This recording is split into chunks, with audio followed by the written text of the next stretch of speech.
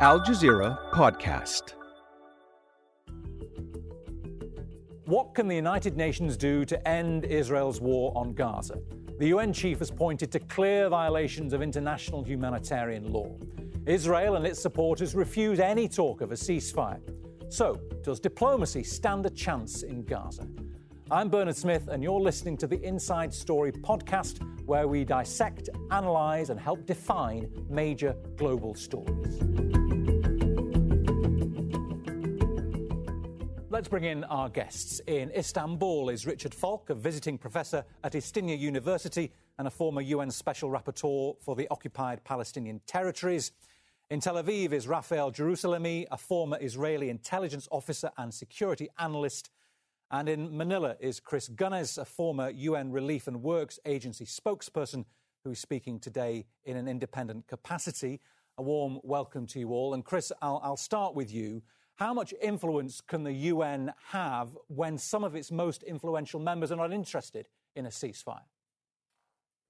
Well, the answer, sadly, is very little. And when you look at the Israeli reaction to the very reasonable remarks of the UN Secretary General, who simply said that there is a context of this fighting, that it didn't happen in a vacuum. And when you look at the fact that the Israeli foreign minister immediately cancelled a meeting with him, and Israel has now said it will refuse to give visas to UN officials, including the highest humanitarian in the UN system, you have to wonder when sense is going to prevail. You have a situation where diplomatically, for making perfectly reasonable remarks, the UN Secretary General finds himself rejected by one side. And on the ground, UNRWA, the United Nations Relief and Works Agency, for which I used to work, finds itself completely on its knees.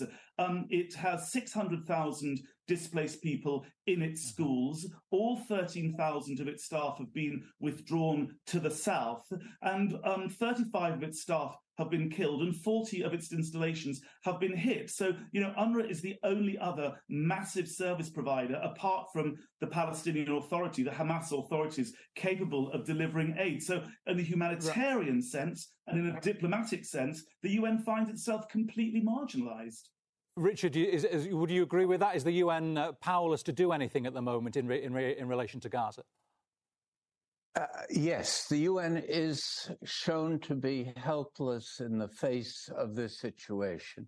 But one must remember that the UN is also important in the symbolism of politics, and it has had a dramatic effect on the peoples of the world and the outrage that Israel has encountered throughout the world for undertaking this kind of indiscriminate and massive violence, accompanied by draconian restrictions on the importation of food, electricity, fuel, and water. So it is an outrage that in the digital age confronts people everywhere in real time. And the UN plays a role, and the Secretary General was acting actually in full accord with his responsibility as the highest administrative official in relation to the UN Charter. So the Israeli outrage against him is just one more display of repudiation of international authority. All right. Let me put that then to Raphael. Raphael, Antonio Guterres says the grievances of the Palestinian people cannot justify the appalling attacks by Hamas, and those appalling attacks cannot justify the collective punishment of the Palestinian people. It seems a fairly even-handed thing to say. Why has that provoked such a furious response from Israel? Well, first of all, I am in entire agreement with Mr. Guterres, the Secretary General of the United Nations, when he said that the assault of the Hamas on Israel was not in a vacuum. And it's very, very, very true, because the vacuum was filled by the incitement from Iran, behind the Hamas, there is Iran, there are the Russians, the Chinese, a lot of power. Qatar is involved. Qatar is sometimes involved in a humanitarian way, but sometimes it supports the Hamas. It's a little ambiguous. So really, no vacuum. On the contrary, the sea is full of sharks. The sea is full of dangerous animals that are pushing and helping the Hamas with weaponry, with money, etc. Okay, Raphael, I get that. But why that furious response from Israel when Antonio Guterres says he wants a humanitarian ceasefire for the innocent people, Palestinians in Gaza? Why Israel is so angry about that? We're angry at the vacuum story more than at the humanitarian ceasefire, because the vacuum story, in a way, is legitimating and justifying terror. And I sincerely hope, and it's already being prepared, that Mr. Gutierrez will appear in court, international court, and he will be judged and possibly condemned. Normally, what he said is a 6-month suspended sentence, jail sentence, because he has openly and publicly, as a public person, encouraged and terrorism. But on the other side, the ceasefire, the humanitarian part, I want to say one thing right away. We, the Israeli people, have no hatred and no grudge towards the Palestinian people. We want Palestinian children, women, innocent civilians to be safe. And we want them out of the combat zone, because combat there will be, and it will be a violent combat. And we point an accusing finger to the international community, and especially to Egypt and to most Arabic countries. Egypt is closing its borders to Palestinian civilians that could be in refugee camps. It has now accepted to do a refugee camp in the south of Gaza. And I'm still waiting to see from Qatar, from Saudi Arabia, a plane or a private yacht take one Palestinian child out of the combat zone. Point taken. Raphael, thank you. I mean, Chris, there's not much... is the UN Security Council really going to be the best forum to eventually get a ceasefire when, a fairly typical view from Israel is what you're just hearing there from Raphael? Well, the clear answer is no, and that's why it should probably go to the General Assembly in a uniting for peace type action, which is what happens when the Security Council is hamstrung. But if I may just reply to what Raphael was saying about the Secretary General's comments, if you read what the Secretary General has said, what he is saying is that the context is A, the blockade of Gaza, which has gone on since 2007 in its most restrictive form, 2, the occupation of Palestinian land, which began in 1967 with its associated settler violence, which has increased with this far-right settler coalition, which was headed by Mr. Netanyahu. And thirdly, Mr. Guterres is referring to the dispossession of the Palestinians in 1948 and the wholesale dismantlement of Palestinian society, which drove 750,000 refugees from their homes. They either fled or they were forced to flee their homes. And actually, those are the 3 underlying causes of this conflict which need to be addressed if the Israeli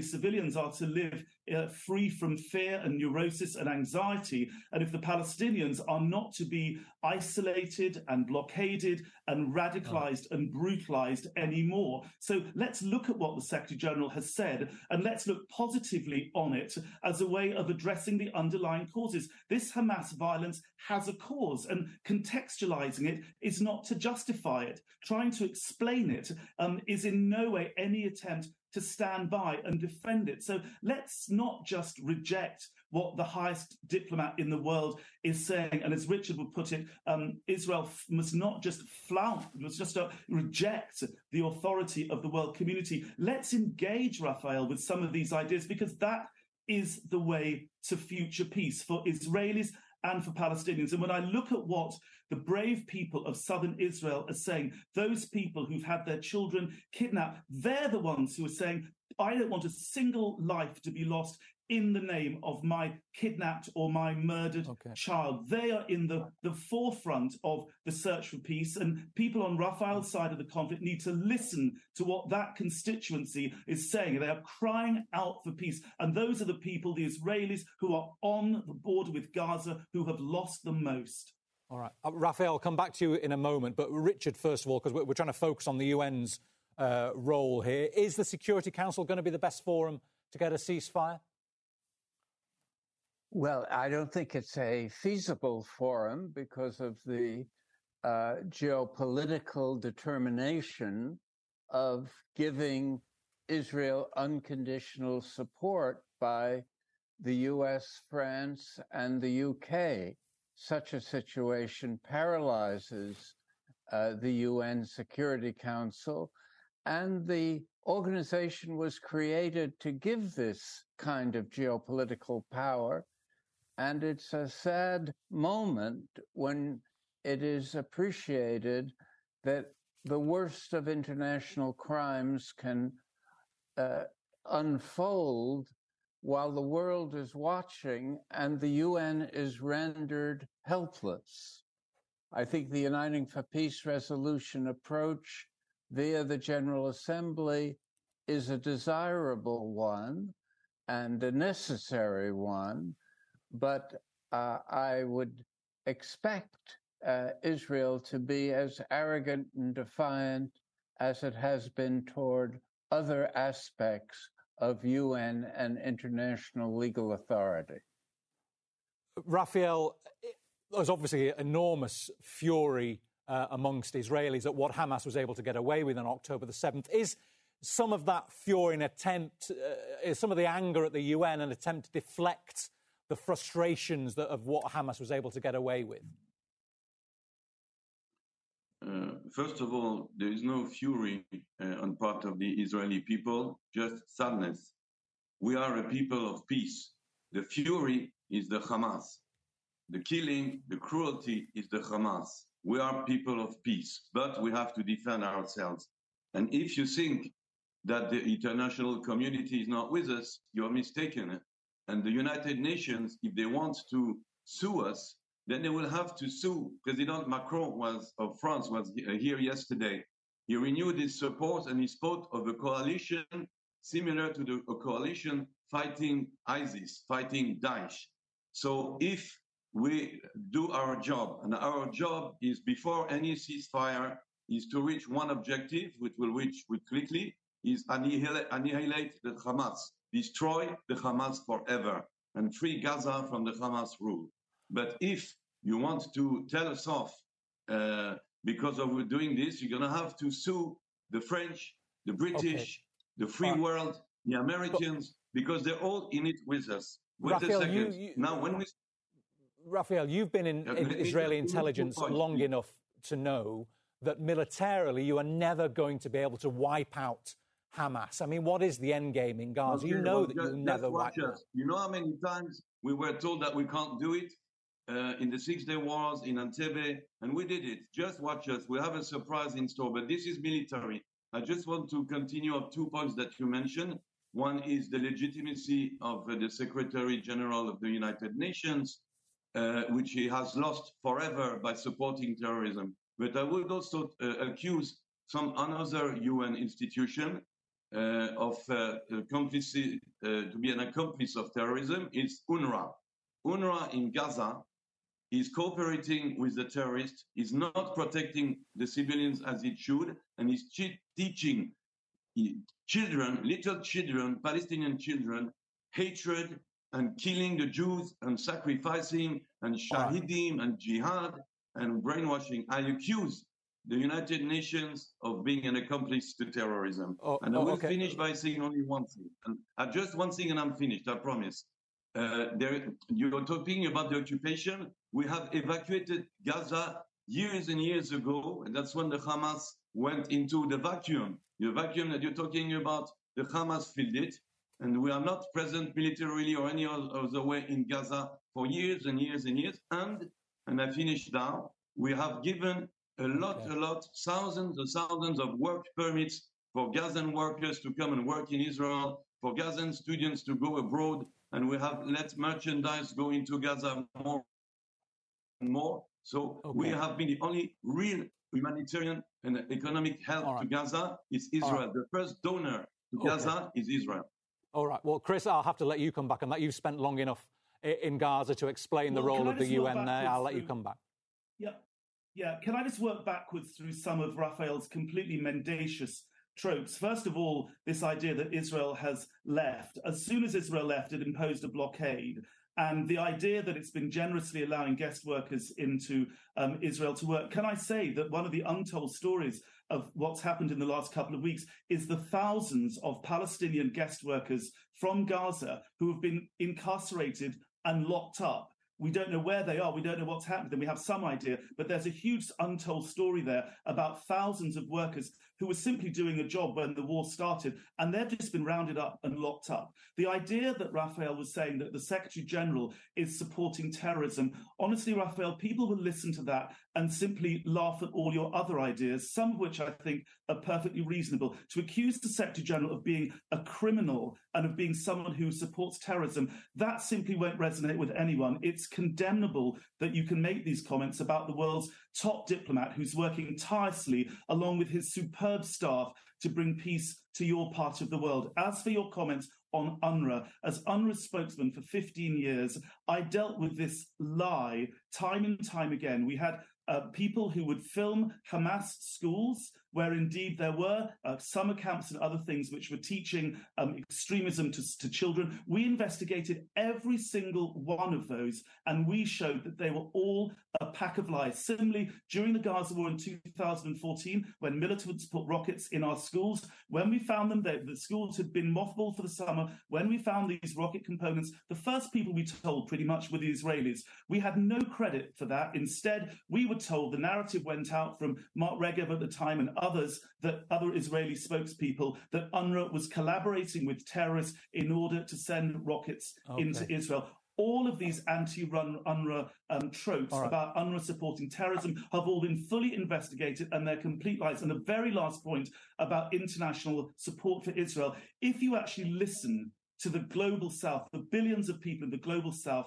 for them, this is the last anti-colonial struggle, the last vestiges of the anti-colonial struggles from the 19th century. This is the last struggle against white people throwing brown people off their land. And if you look at what brings people onto the streets today, there are 3 or 4 issues. There's Black Lives Matter, there's the Me Too movement, there's climate change, and the Palestinians. And Rishi Sunak and Biden, they better listen, because they're all under threat from their electorates and the street. The people on the planet are very much standing with the Palestinians in their anti-colonial struggle. Okay. Richard, we'll just talk quickly about what the UN is trying to do now. There'll be going to be another Security Council meeting while this programme is on air. They want the US has called for a pause in the fighting, and Russia wants a humanitarian ceasefire. Help us understand what the difference is and what you would like to see. I would like to see a cessation of the violence altogether, and a humanitarian ceasefire is something that is generally understood as a prelude to political negotiations. And Hamas is an elected, remember that Hamas is a political actor that has committed terrorist acts in its attack of October 7th. But the idea of eradicating a political actor because it has committed an act of terrorism would apply to many governments, including that of Israel, and is a very dangerous doctrine. And as it's being implemented in the violence that we've witnessed so far, it has jeopardized the lives of thousands and thousands of innocent Palestinian people, including several thousand Palestinian children. It is a great tragedy and catastrophe about which the UN as an organization cannot do anything effective so long as these Western powers block it from opposing the continuation of this onslaught on the Palestinian people. All right. Chris, there's going to be an after when Israel decides it's done as much as it can in Gaza. What's it going to need the UN for then? Frankly, everything. It's going to need the UN in a humanitarian sense, and that really puts UNRWA center stage. And that means that UNRWA has to be properly funded. Even before this current crisis on the 7th of October, UNRWA was over $100 million short for its regular programs, and it's since issued a flash appeal for over 100 million. So yes, it will need the UN, but it will need UNRWA. The world will need UNRWA, but UNRWA needs to be properly funded by the world.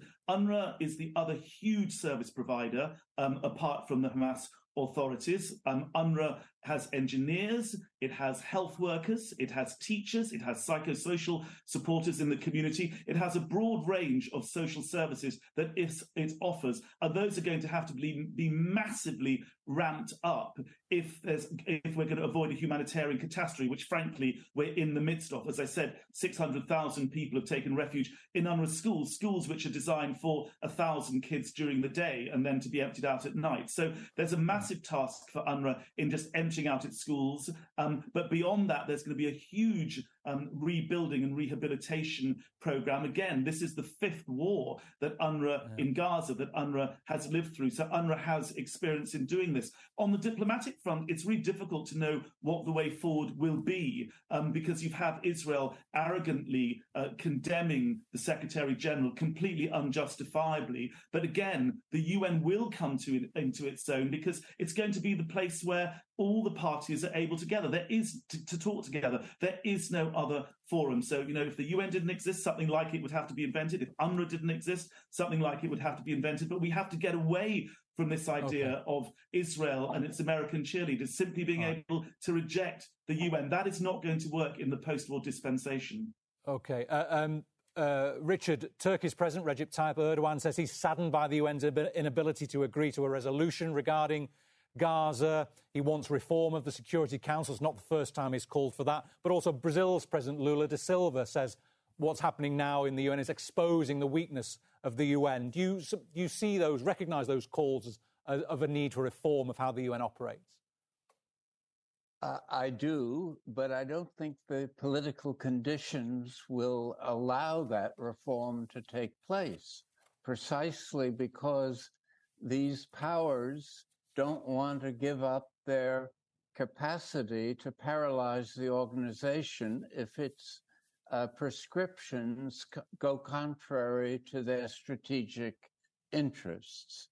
And this is a shocking example where the leading democratic constitutional governments of the world are overtly endorsing the most heinous of crimes that unfold day by day in Gaza and have committed the worst crimes that have been shown to the world since World War II.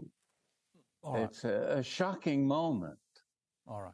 And thanks to all our guests, to Richard Falk and Chris Gunness, and to Raphael Jerusalmy, who joined us earlier. This episode was produced by Mohammed El Aishi, Sarah Gill, Fungi Nguyen, Lion Rashwan and Gemma Harries. Studio sound was by Suraj Sankar. The programme was edited by Manish Mathai, Zain Badr and Joe DeFrace. Be sure to subscribe to the Inside Story podcast to catch every episode. Thank you for listening.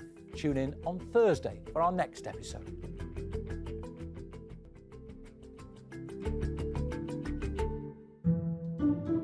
Coming up on The Take, hundreds of thousands of Israeli troops are mobilized for a ground invasion. But is the end game clear? That's The Take by Al Jazeera. Listen wherever you get your podcasts.